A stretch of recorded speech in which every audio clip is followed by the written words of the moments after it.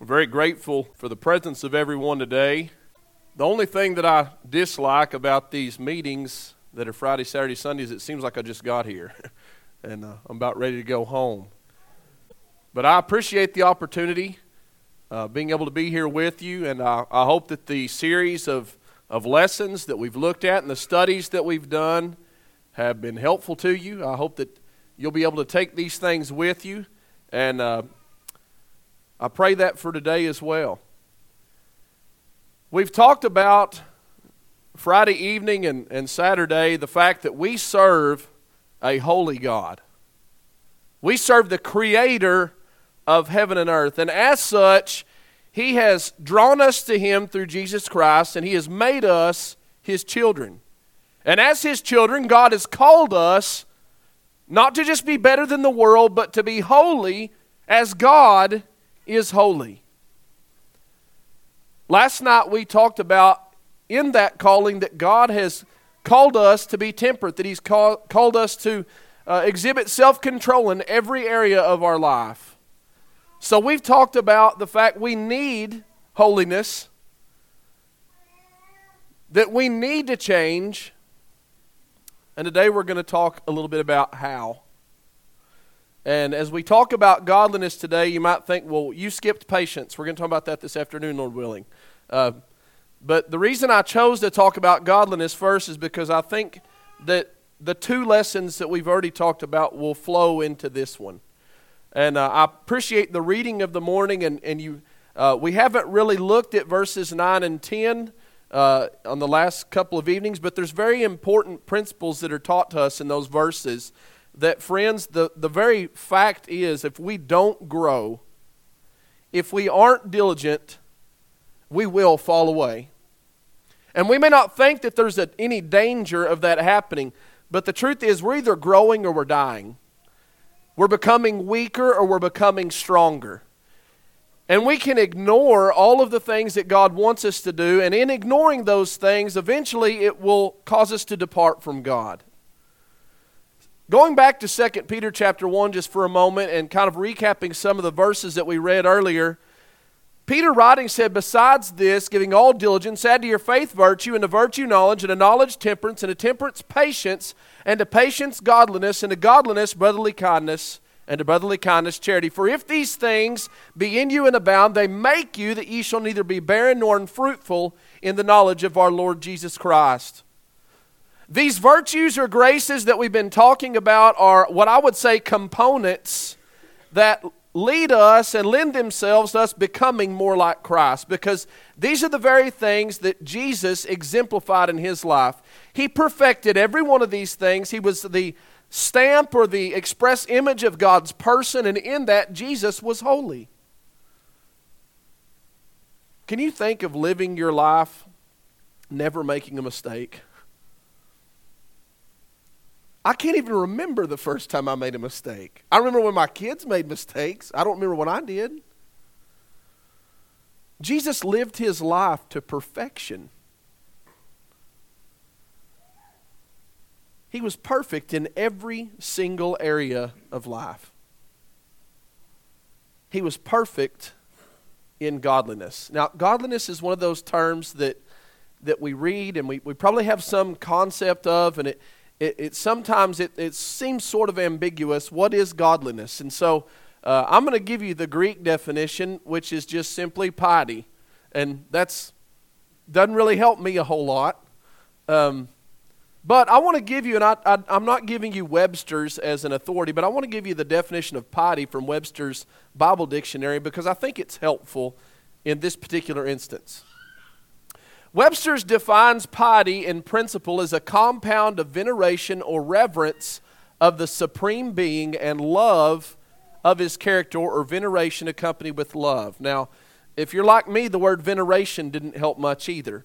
But the word veneration means the highest degree of honor that you could give a person. That's what it means. So if you look at what he says here, he's simply saying that godliness is when our honor and our fear and our love of God all come together. It's a combination of those things. Now that's the principle of godliness. And then he defines it in practice as the exercise of these affections, that is honor, love, and fear, in obedience to his will and devotion to his service. That's really not that earth-shaking, is it? We know this, don't we? That God expects us to obey him because we honor him, because we fear him, because of our love for him. And we see this taught all throughout Scripture, don't we? When Solomon wrote his letter of Ecclesiastes, he said, "Let us hear the conclusion of the whole matter. Fear God and keep his commandments, for this is man's all." So here we have the principle that works the practice, don't we? Fear God and keep his commandments. In John 14 and verse 15, Jesus said, "If you love me, keep my commandments." Here again, a principle of godliness that leads to the practice. In fact, in 1 John chapter 5 and verse 3, John writing says, "For this is the love of God, that we keep his commandments, and his commandments are not grievous." Now I want to stop just for a moment right here. And I want to give you kind of a disclaimer. We talked about fear Friday night. We talked about the fact we need to fear God. And we're not going to talk about that this morning, but we're going to talk about love.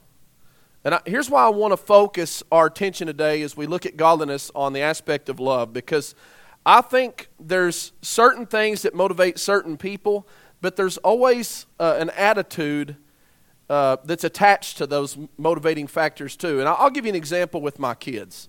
My son is 13. He's a good boy. But I will tell you, most of the time he only does what I tell him to because he believes I will murder him if he doesn't. He'll do it. But if I say, "Son, I need you to go do this," he'll go, "Ugh." It's a burden.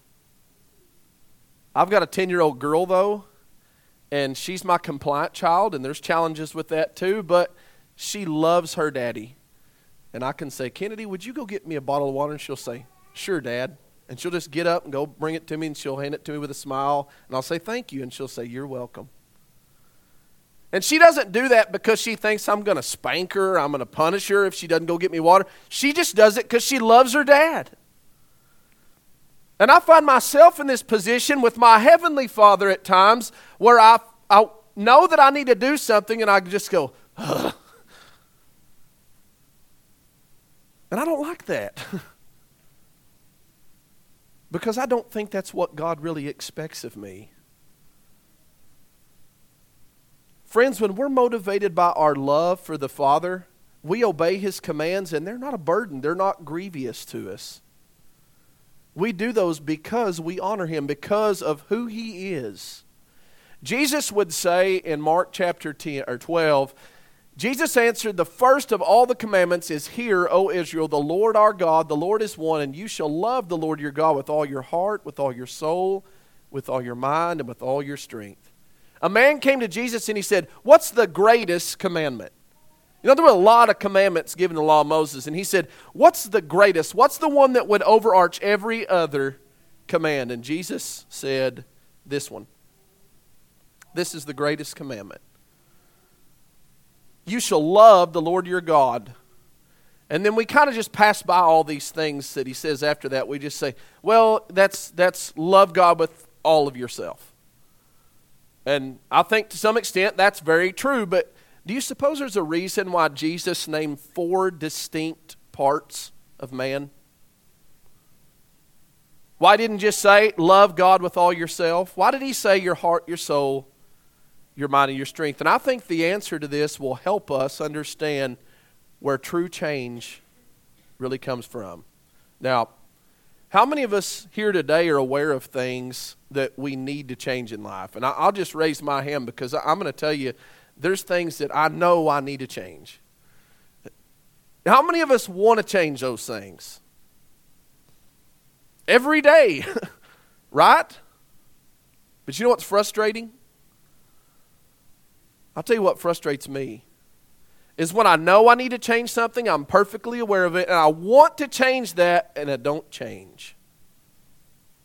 That is frustrating. And they kind of become a part of your life, and then they become attached to your personality, and it's been this problem that's been there for a whole real long time, and we know it's there, but we just kind of sweep it under the rug and go about life because we really haven't figured out how to change that. And that's frustrating, And it's a cycle that is discouraging. Why does that happen? You know, the first thing we need to understand about godliness is not a bottle that God opens up and pours out on all of our heads. That there's effort that's going to have to be made on our part if we're going to add godliness to our life. Paul, writing to Timothy, says, "But refuse profane and old wise fables, and exercise thyself rather unto godliness. For bodily exercise profiteth little, but godliness is profitable unto all things, having promise of the life that now is, and of that which is to come." So he introduces an idea here that probably most of us are familiar with, but maybe don't like, and that's the word exercise. And I don't exercise near enough. I walked into Matt and Connie's house the other night, and I walked in the gym, and I thought, well, this is convicting. Because I know I need exercise. Exercise is very good for us. But, you know, I think we all understand whether you exercise or not, you know how it works, right? Now, I have pretty successfully avoided all things sugar this weekend until Brother Eddie opened up a box of the old-style cake donuts in the foyer this morning, and I ate one. And it was very good. Now, I don't want to make that a habit, because I know what will happen if I make that a habit. But let's say I do make it a habit, and every day I go down to the donut shop, and I buy me a donut, and I eat a donut. And I think, well, you know what, I don't need to do this. I need to be in better shape. So instead of going down to the donut shop, I go buy a dozen donuts, and I go sit down at the gym, because I buy a gym membership, and I sit there and I eat my donuts, and I watch everybody work out. And I said, well, you know, I'm going to just quit eating donuts. And I'm going to go purchase a gym membership. And I'm going to go in there and I'm going to sit. And I'm just going to observe and watch everybody else exercise. And what's happened? Nothing. And the point is this. You can't do the same things you've done and just go to the place where spiritual people are, where you're seeing other people that are living godly lives, and expect for that somehow to just rub off on you. You got to exercise yourself unto godliness. It's going to take effort. You know, the thing about exercise is exercise has to be pointed. It has to be focused. You know, I used to go to the gym quite a bit, and I would see guys in there that were lifting weights. And if you know anything about lifting weights, there's always the guys that are funny in the gym, because they have no clue what they're doing. But that's not their fault. They just don't know. But they'll grab a curl bar or something, and their whole body's moving, their head's swinging around, and they're throwing this curl bar up, and you just go, poor guy, you know, you're going to injure yourself, and you're not doing yourself any good. And the reason why is because if you're really going to get the benefit of exercise, you have to do what's called muscle isolation and focus on one part of your body and focus. And I think we get overwhelmed. That's what happens a lot of times. We go, you know I need to be a more godly person. I know there's things I need to change in life, so I'm just going to start changing. And we don't really identify what we need to change or work on a specific area of life. We just get overwhelmed, and our whole life doesn't change, and we just go, well, this is just too hard, and I just quit. The other thing I don't like about exercise, you got to do it over and over and over, and you can't stop. Because the minute you stop, you're just going to fall back into that old unfit person. Does that give us an idea about godliness? I think it should. It should wake us up a little bit and say, look, I have to make effort and I can't stop. Godliness is not an event. It's a commitment for our life. It's going to be something we're going to have to do for the rest of our lives if we really want it to affect us. Romans chapter 12 and verse 2, he says, be not conformed to this world, but be ye transformed by the renewing of your mind, that you may prove what is that good and acceptable and perfect will of God. There's two different ideas here that I want us to look at. One is the word conformed, the other is transform. And he says, don't be conformed to the world, but be transformed, be changed, be metamorphosized, we would say, by renewing. The word renewing, which I said the other night, we talk about a little more today. The word renewal literally means to renovate. And this is something that I'm familiar with in my life because I'm a fourth generation carpenter. And I've learned that when I get up in the morning and I walk into the living room, if my wife is in there and she's watching HGTV, I just need to sit down and drink my coffee and shut up. because what those people do on the television drives me crazy. And she finally just got tired of me sitting there going, they're not doing that right. There's no way they could do that in that amount of time. Why are they doing it? Would you just be quiet? I'm trying to watch a show. But the way I was taught to renovate was very different from what I see on TV. And Dad never just walked in and said, son, we need to take this wall out. Here's a sledgehammer. Now just go swing away. You know what he did? He said, son, here's a Wonder Bar. Here's a pry bar. Go start pulling the nails out of that sheetrock and carefully remove it from the wall. We're going to take that wall out. It was less of a demolition and more of a surgical procedure. And you know why? Because you never know what's in a wall. You might have electrical lines in there, plumbing lines, gas lines. You don't know what's in the wall, so you got to be careful about trying to take out too much. And that's a big part of renovation is removal. But there's not just a removal, there's also a fixing. There's an adding in of what's better. You know, this is the same principle we see taught in Scripture. Put off and put on. Put off that which is corrupt through the deceitful lust. Put on what? Holiness. All godliness. Put that on. It's a renovation. And friends, if you get overwhelmed, you take a sledgehammer and just go to swinging at your life, you may take out more than you need. So it's going to take precision.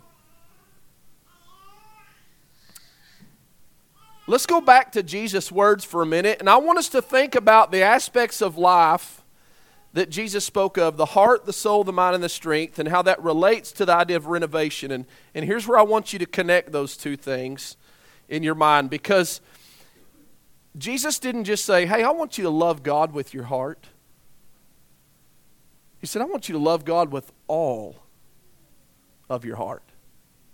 With all of your soul, with all of your mind, with all of your strength. You know what the truth is for me? When I don't change things in my life, it's because either there's a part of my heart, my soul, my strength, or my mind that I'm holding back. I haven't given that part of myself to God. I've held that back to myself. And that's why it doesn't change. The word heart that's translated here, heart, is the Greek word cardia. And it's just like our word cardio, which things pertaining to the heart. And it means the feelings and affections of man. And I know sometimes we get all icky feeling when we talk about feelings, or we think, oh no, feelings are bad. Well, feelings are a bad guide in life. But friends, Jesus said, love God with all of your feelings and affections. Love Him with your feelings and affections. Jesus said, love with all your soul, and that's the Greek word suke, which is sometimes translated heartily, like do it heartily as unto the Lord, the word suke, your whole self with everything you've got. I would say it often infers the inner man. It's who you are. It's who you truly are. It's yourself. Then there's the word mind, which is the Greek word dianoi, which means your deep thoughts. And even though we may not think everybody has deep thoughts, everybody does. There's that level of thinking that we call maybe meditation, where we are thinking deeper than just surface level. It's what you give your mind to. It's what you think about. And then there's the idea of strength, which means forcefulness or driven by force. You know what that is? What that literally is? It's where you put your time and your attention and your effort, your strength. And if we could summarize the idea of what Jesus is saying here, the completion of godliness is giving our whole self in total commitment to obedience to the love and fear of God. So, let's talk about the heart for a minute. You know, the heart's a funny thing. I say it's a funny thing because if you're not careful, your heart can just go to any place. Jesus said, where your treasure is, there will your heart be also. Now, my wife bought me a t-shirt last year in jest, and on this t-shirt it says, I love one woman, and then under it says, and several guitars. And it's got all these guitars on there. And if you walk into my office, I've got these hangers in my office, and there's a guitar on each one of those hangers. And sometimes people will come over, and the kids will run in there, and they'll pick one of the guitars up off the floor, and they're like, oh, don't touch that. And I'm like, it doesn't matter. It's just a guitar. Let them play with it. Doesn't matter. And then every now and again, one of them climbs up on the couch, and they reach up and try to grab one off the wall. I'm like, oh, don't touch that. And they all have names. You know what? That's silly. That's just silly. But see, I spent enough time with these things and thought about them so much that they became valuable in my life. They became a treasure to me. And you know what the problem is? When it's not an object anymore and it's a treasure, it gets my heart. And it's just like guys that are car guys. We give it a name, and it's not a guy's name, it's a girl's name, and it becomes very precious, doesn't it? Valuable. The Bible says it is God who works in you both to will and to do for His good pleasure. You know, I believe everybody is being truthful. We want to change, don't we? That is our desire. We don't want to be the person that we are sometimes. We don't want to live the life that we live sometimes. We want to change. But you know, there's a big difference in wanting to change and being determined to change.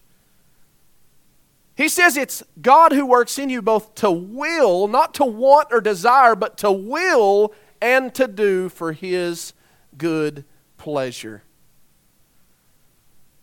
I remember years ago, I got really into blues music, and I'm going to go back to guitars for a minute because that's been familiar to me. And I told my wife, I said, I saw this guitar, and I know the one I want, and we're going to go look at them. So we went down, and we were looking at guitars, and the guitar I wanted was a Gibson 335, and I'm telling you, this thing was beautiful. It was beautiful. And so, you know, you get it down off the rack and play it, and it's just the one you want, and then I turned around and I looked at the price tag and I went, oh my goodness, let's go put this thing back up. And I didn't bring it home. That was the one I wanted, though. I really wanted that one. You know what I ended up doing? I ended up buying an Epiphone that looks similar to this but is not that great for $299. Even though that's really not the one that I wanted, and it just hangs up on the wall.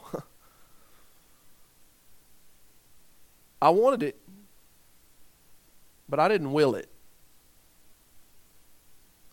Because you won't will something unless you're going to pay the cost. And sometimes there's a big price tag that's attached to change. You know, Jesus talked to a man at one point that came up to him and he said, "Good teacher, what shall I do to inherit eternal life?" Do you think this man wanted eternal life? I do. I think that was his desire. And so Jesus says, well, you need to keep the commandments. And he says, well, which ones? And Jesus names some of the commandments. And this guy says, well, teacher, all these things have I kept from my youth. And I think at this point he probably thought, you know, this conversation's going pretty good. I want to know what to do to inherit eternal life. And Jesus give me the answer, and I've already done that. And then Jesus said this, one thing you lack, go your way, sell whatever you have and give to the poor, and you will have treasure in heaven. And come, take up the cross and follow me. He was just like me. He looked, he saw something he wanted, he wondered what it would take to get it, and then he saw the price tag. And the Bible says he went away sorrowful, for he had great possessions. You know the problem with this man? He had treasures that had nothing to do with God. Jesus gave a parable at one point where he said, the kingdom of God is likened to a merchant man seeking goodly pearls, which when he found one pearl of great price, went and sold all that he had and bought it. What's the most important thing in your life? What do you treasure? Friends, is it the kingdom of God? See, the point of the parable was this. Jesus is saying, look, the kingdom of God is so valuable that if you took everything that you own and you sold it for this possession, it'd be worth it. It has that much value.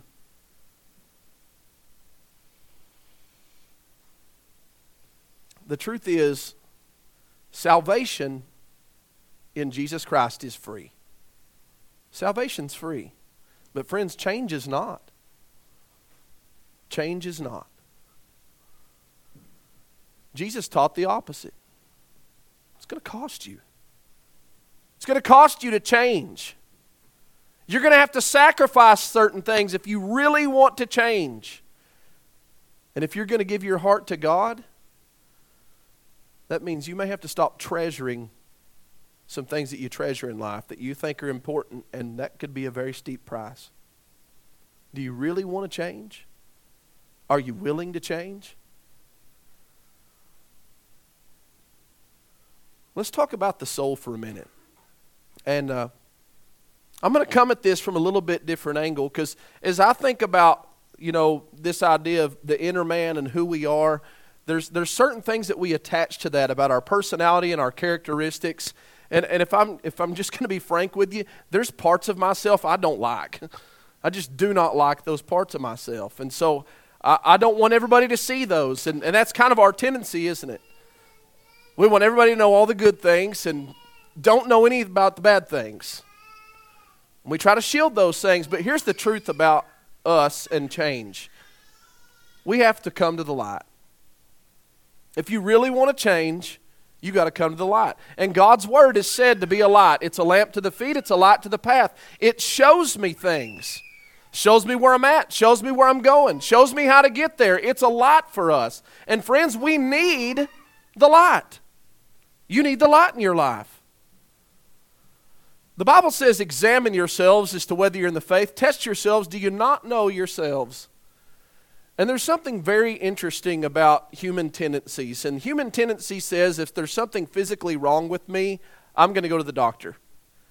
And I'm going to ask that doctor, hey, look, there's something's not right in my life. I don't feel right. I feel weak or whatever. I'm in pain. Fix me.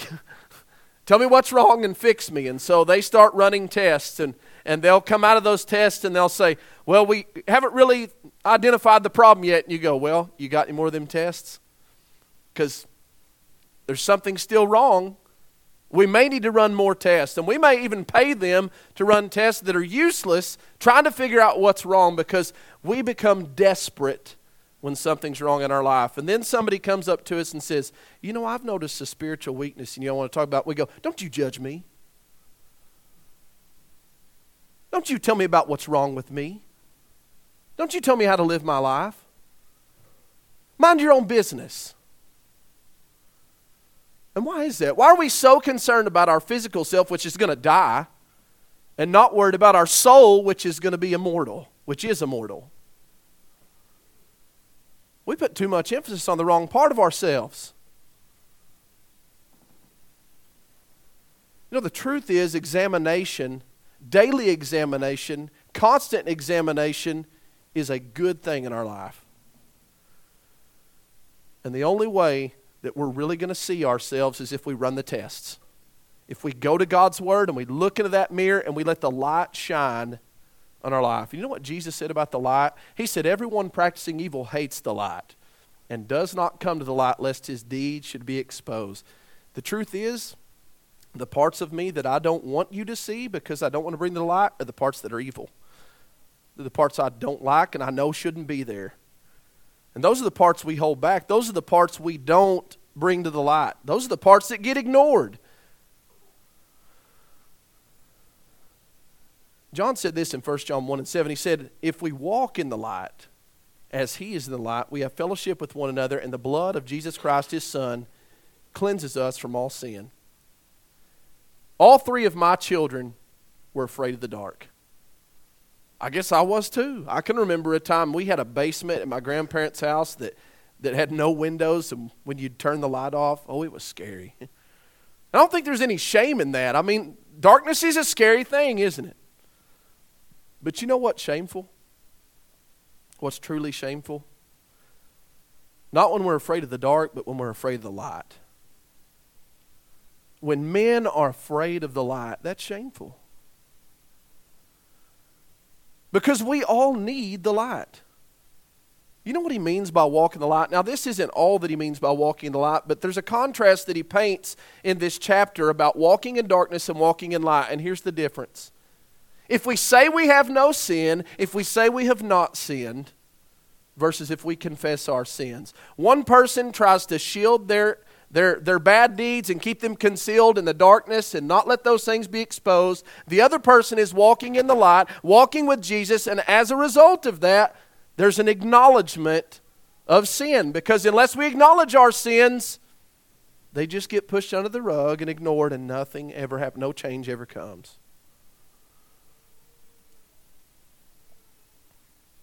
Psalms 139:12 says, "Indeed, the darkness shall not hide from you, but the night shines as the day. The darkness and the light are both alike to you." You know what? God doesn't need the light. He doesn't need the light. The Bible says that all things are naked and open unto him to whom we must give account. Hebrews 4:13. God sees everything. He doesn't need the light. You need the light. I need the light. And friends, that means you got to bring every single part of yourself to the light for examination. Every part, even the parts that you don't like. I want to go back to Romans 12 for a minute and focus our attention on a different part of that verse where he says, "Do not be conformed to this world, but be transformed by the renewing of your mind." Think about renovation with me just for a moment again and about the idea of cutting off and putting on. Have you ever thought, it's kind of ironic to use that, have you ever thought that there are things in your mind that need to be removed? Sure you have. Surface thinking, right? But what about those deep thoughts? What about those world views? What about those fundamental beliefs that you've always had? Have you ever considered that maybe some of those aren't good for us? You say, well, what do you mean? You know, there's things growing up that I just always thought were the right thing. They were right. And then as I got older and older, I started realizing that I was totally wrong about those things.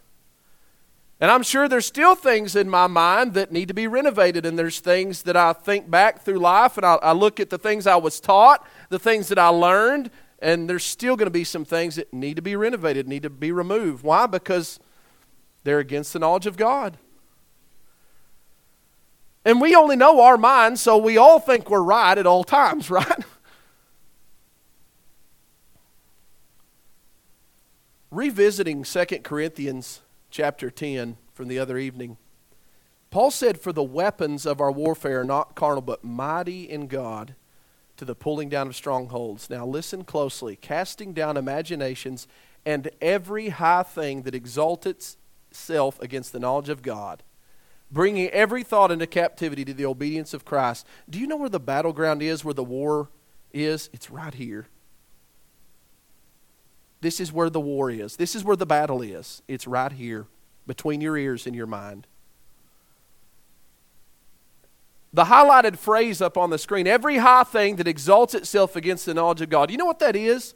That's when me and my wisdom and my opinion tries to exalt itself above God's knowledge and says, you know what? My ways are better. My thoughts are better. I'm going to do it my way. And the ironic thing about that is the real key to wisdom. He says, "Let no one deceive himself. If anyone among you seems to be wise in this age, let him become a fool that he may become wise." And you know what the first step to wisdom is? For everybody to admit, I'm not wise.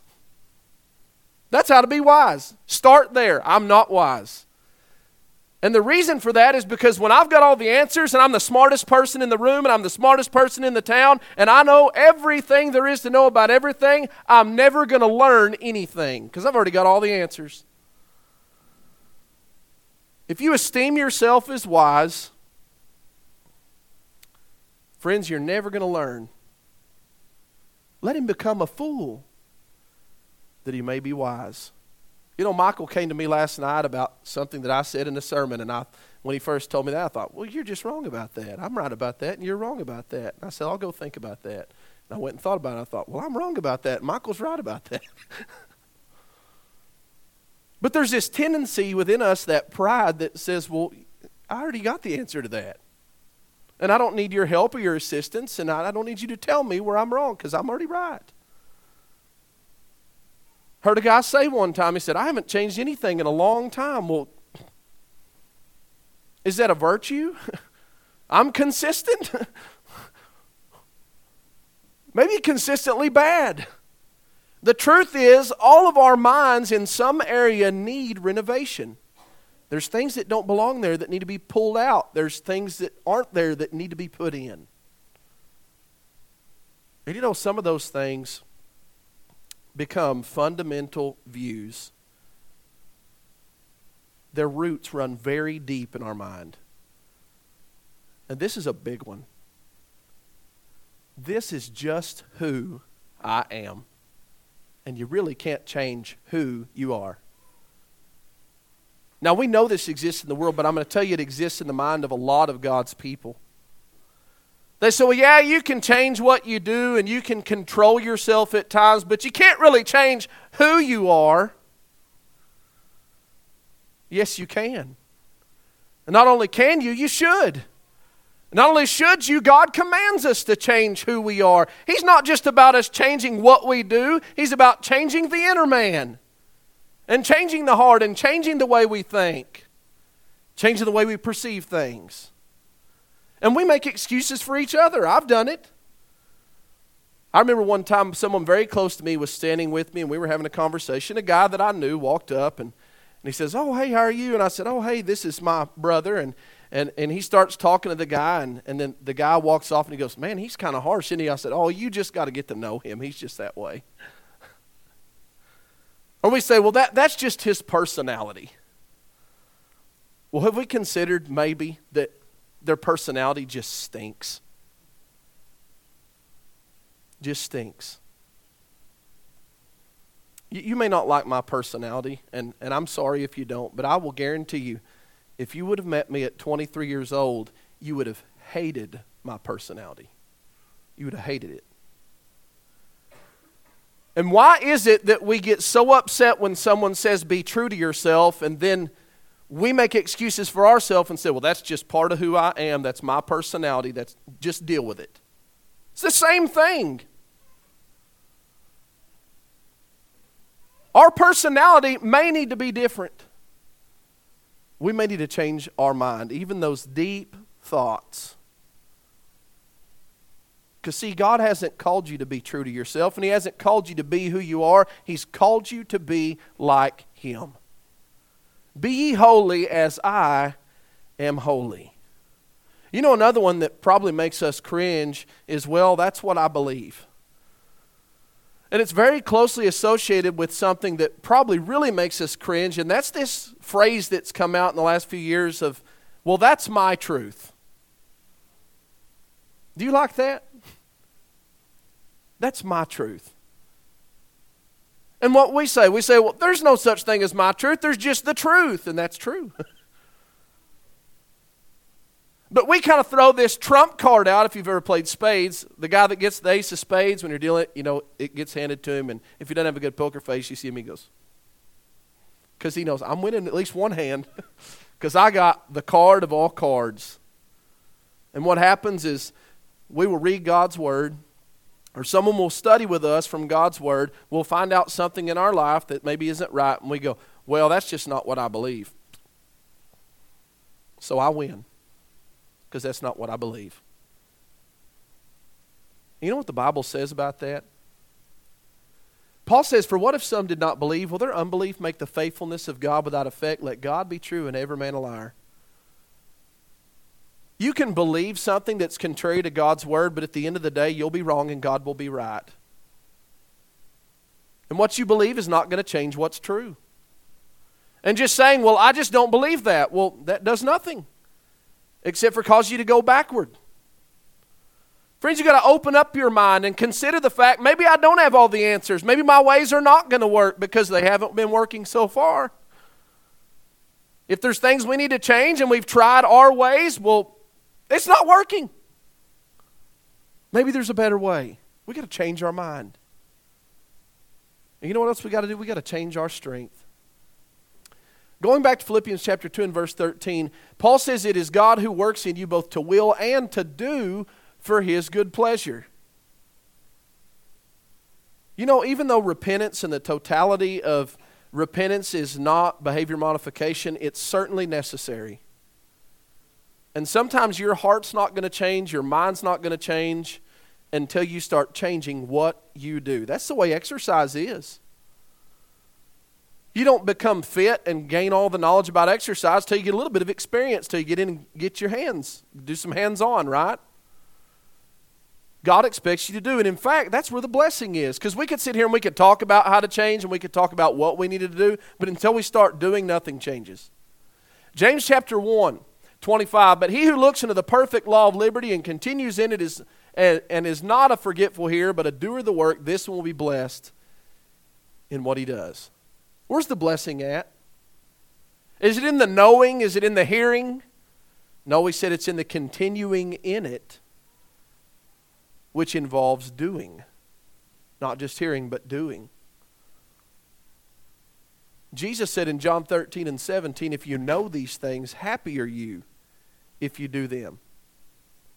You know, we can get real comfortable and maybe a little prideful sometimes and think, well, you know what, I know a lot about God's Word. And I can go tell people about God's Word, and I can tell people what they should do and how they should live, and I know all the answers. And it does us no good if we just know those things and don't do anything about it. And the truth is, if you're going to change, you're going to have to do some things that are uncomfortable. Change is uncomfortable. Exercise is uncomfortable. And if it's not, you're not doing it right. It's uncomfortable.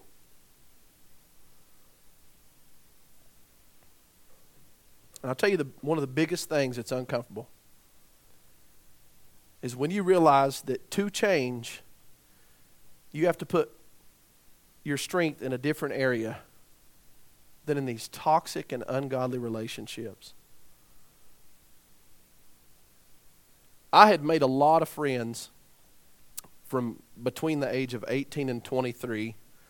And, in some ways I'm sad to say that none of those people are my friends today. In some ways I'm not sad that those people are not my friends today. Because I loved those people. I loved every one of them. I had an affection for them. They had my heart. I think about them still. But I tell you, they were not good for me. And the thing is, you can't be in a relationship with someone and their character not affect your character, because relationships are completely reciprocal. There's always not just give, but there's give and take. And if you're around somebody and you're willing to be around somebody, you know what? That person oftentimes will reflect what you view as right. You say, well, what do you mean by that? If someone feels pressured by a relationship to change it to something they aren't willing to be, they'll end the relationship. We noticed that the other evening, didn't we, from John chapter 6.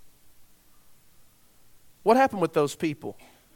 They loved following Jesus. They loved experiencing the miracles. They loved hearing His words until they heard something they didn't like and they walked away. Thousands of people walked away from Jesus because He told them something that they were not willing to hear and certainly weren't willing to be. And Jesus looked at His disciples, to the 12, and He said, are you going to leave too? You know what Peter said? Where would we go? To whom shall we go? You have the words of eternal life, and we believe that you're the Christ. We need you. We need this relationship. This relationship is not expendable. We have to have this relationship. But if we feel like a relationship is expendable, we just cut ties, don't we? Now, I don't often put things word for word on the screen, but I want to read this word for word because it's a little wordy, but I want you to think, and I'm going to read it kind of slow because I have to think slowly. If a relationship is molding you into something you don't want to be, but you refuse to end that relationship, the reality is you are willing to be what you don't want to be because you value the toxic relationship more than your relationship with God. I know that stings, but friends, it's true. Jesus said, I didn't come to bring peace on earth. I came to bring a sword. And that may mean that you have to sever relationships with your parents, with your children. What relationship could you think of that would be more important than that one? And Jesus said, you may have to cut them off. You may have to cut them off. They may be toxic. You say, well, what's a toxic relationship? Well, a toxic relationship is not where I'm influencing someone for the good of Christ and I'm helping them. A toxic relationship is when their negative influence is affecting me in a negative way and pulling me away from God. And there's a big difference in that, because people say, well, Jesus hung around with sinners all the time. He didn't hang out with sinners. He wasn't living vicariously through what they were doing, and he wasn't encouraging or enabling them or creating a safe haven for them to continue in sin. Jesus was trying to influence them. And that's the way influence works. The Bible tells us this: do not be deceived. Evil company corrupts good habits. We think, well, I'm above the influence. No, you're not. You're not above the influence. No, none of us are. I'll tell you where I learned this.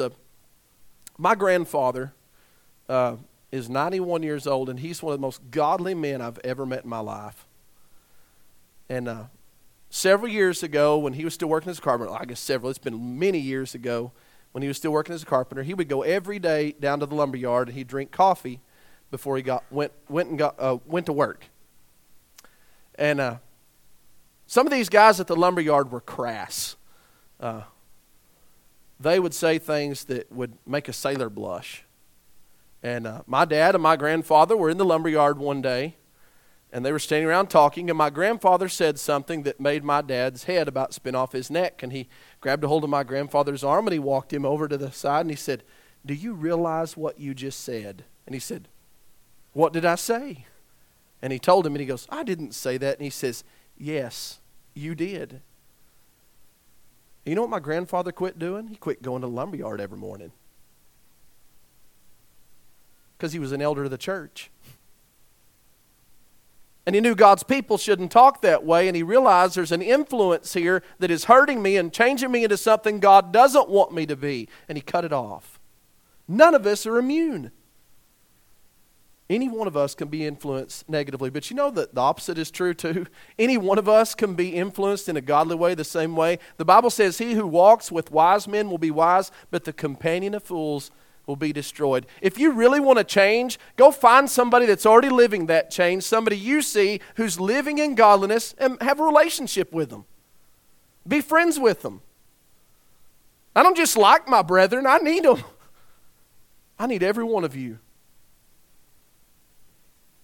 It strengthens us. It encourages us. That's why it's so important that we're together. Why did God call us together?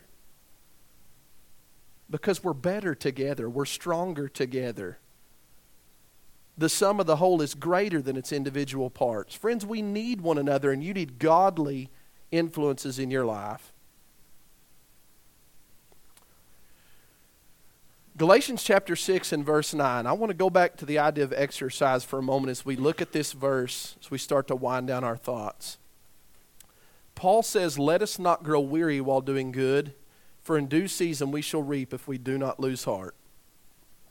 Now I have a tendency, and maybe you share in this tendency, I don't know, but my tendency is I become aware of a problem, I identify the problem, I go, you know what, I'm going to do better on this, I'm going to change this. And for about 2 weeks, I do real good, but it's not happening quick enough. And I just go, oh, this isn't working. This is not working. So we'll just fall back into that old way. How many times have you ever started an exercise regimen? And you worked out for about 2 weeks, and you worked out for about 4 weeks, and you stepped on the scale and you went, really? That's it? Well, this isn't working at all. Don't get weary. Don't get discouraged while doing good. We develop these habits over years and years and years. Do we think they're going to change in the matter of minutes? It's going to take time. But he says there's a season, there's a due season where we're going to reap a harvest from what we sow. Give it some time. And don't quit.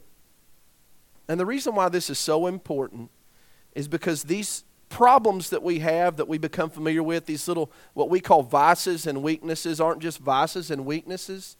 They're sinful. And these sinful things can trap us. Hebrews chapter 12 and verse 1, he says, "Let us lay aside every weight and the sin which so easily ensnares us, and let us run with endurance the race that is set before us." I was watching this movie one time, and there was this damsel in distress, and these soldiers were chasing her through this very thick wooded forest. And, it was really intense. The music was intense. It kept cutting scenes, and swords would hit trees, and arrows would come just, narrowly pass by her head. And she finally gets out of the woods and gets to the middle of this meadow where there's this clearing. And she looks around, and there's nobody around, and she just breathes this, sigh of relief. Oh, finally, I'm away. And she turns around to go the other way, and there's a soldier. And so she very quickly turns and goes to run the other way, and there's another soldier. And then here in a minute, they've got her surrounded, and she's done for. That's what the word ensnares literally means. It means to thwart someone. It means to trap somebody. I'm going to change. I'm going to do better. I'm going to get this sin out of my life. And then we say, well, I'm going to get more active in the kingdom of God, but we really didn't get the sin out of our life. And we try to be useful in the kingdom, and we're walking this way, and there's that sin. And so we try to go another way, and there's that sin. Friends, you got to get the sin out of your life. Because the more and more effort you put into this tree that we call sin, the more you water that, the more you put time and effort and resources into it, the more it spreads in every single aspect of your life. Because you know why our heart gets invested in something? Because that's where we put our time, that's where we put our resources. And when it gets your heart, then you can't stop thinking about it. Because it's got you. And it's no longer this small problem, this weakness, this vice. It's a sin that is the forefront of your vision. And everywhere you go, there it is. Friends, we can change. We can change through the power of God, but we have to commit our whole self to Him. Every part of ourself, devote every part of ourself to loving God. Do you need God's help this morning? Maybe you've got sin in your life, sin that is thwarting you, sin that is secret that nobody else knows about but you. Well, we don't want you to come and tell us all your dirty secrets. But I will tell you, the answer is to come to the light. The Bible says if we confess our sins, He is faithful and just to forgive us our sins and to cleanse us from all unrighteousness. Do you have sin that needs to be cleansed this morning? Friends, come to the light. Come now as we stand and we sing.